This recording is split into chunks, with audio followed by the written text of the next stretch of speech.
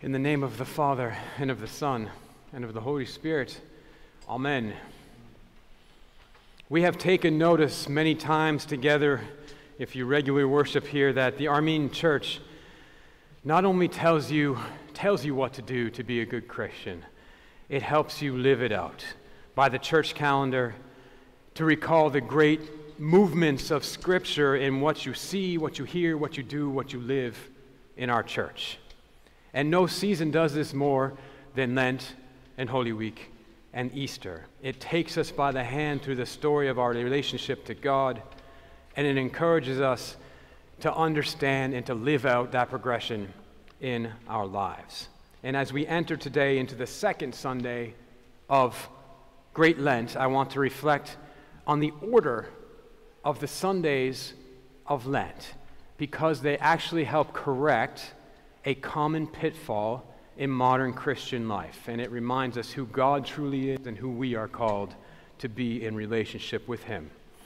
So Great Lent, of course, retells the story of God's relationship to humankind, and today is the second Sunday of expulsion, the second Sunday of Lent called the expulsion. And of course, this recalls our fall from grace and the entrance of sin into the world. Now, whether we're really conscious of it or not, we all have deep within us this popular and pretty misleading conception, or interpretation, I would say, of what this story is about. In two words, it's called original sin, right? This is the story of Adam and Eve and how they broke God's commandment. They were found guilty and expelled from the garden, and since then, all of humanity, all of us, bend towards evil and are likewise guilty of the same. Now, this interpretation of our origins with God, it runs very deep, but it can be very misleading. Our church tradition tells a different story, an older and truer one, and it exposes how this interpretation is problematic. Not so much in its content, but in its context. The problem with original sin is that it starts the greatest story ever told from the middle, not from the beginning. We did fall, and we allowed evil into the world. That is true. But what chapter of Genesis is that?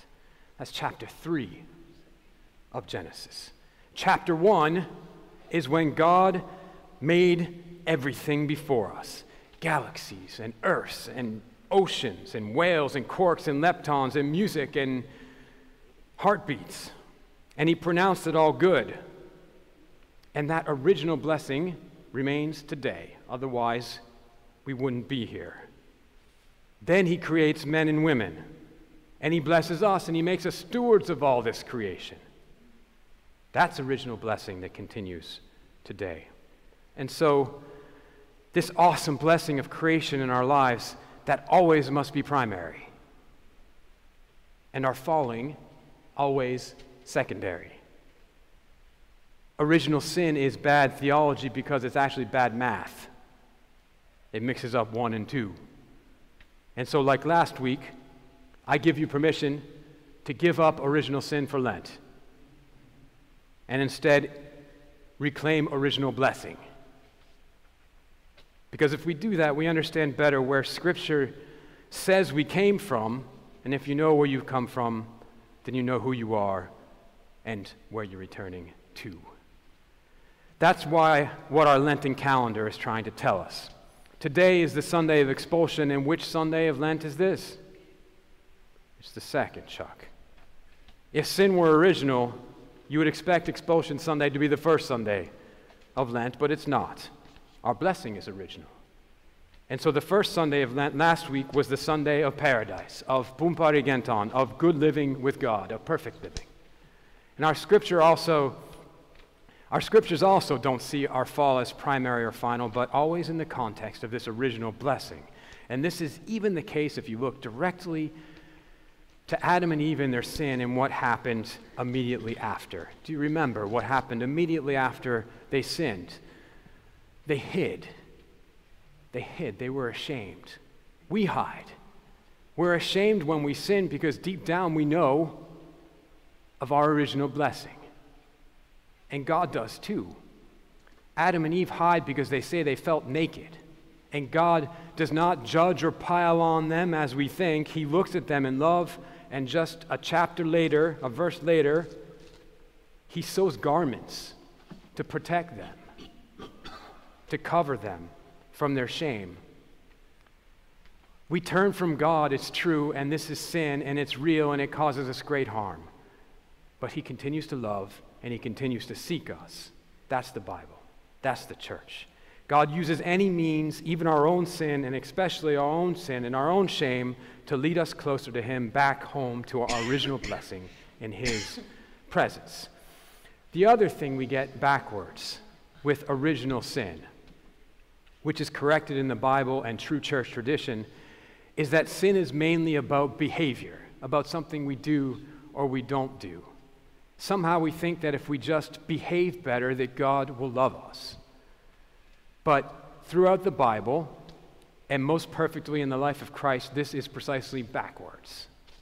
First, we have to see God clearly for who he is, experience his mercy and his grace despite our sins and bad behavior, and then we start to change.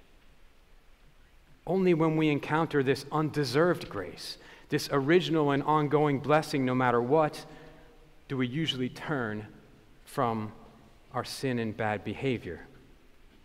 Sin and evil can't be primary because they only exist in relation, although negative relation, to God. You could say, if this helps you think about it, that sin and evil are like cold and darkness in a way. Cold exists, we feel it, especially cold 55 degrees here in Florida. We feel cold, but science tells us that technically cold is just absence of heat or energy. Darkness is real, but it's just the absence of light. Evil and sin are also very real, but they're just the absence of God. And this is even, by the way, reflected in our old Armenian language. What is the word for evil in Armenian? Is char. And char is made up of cha, which means not, and ar is create, make. So in Armenian, evil doesn't have independent existence. It's to not make. It's the not maker, which is the evil one. It's godless. And so therefore, evil can't be localized. It's around and within everything.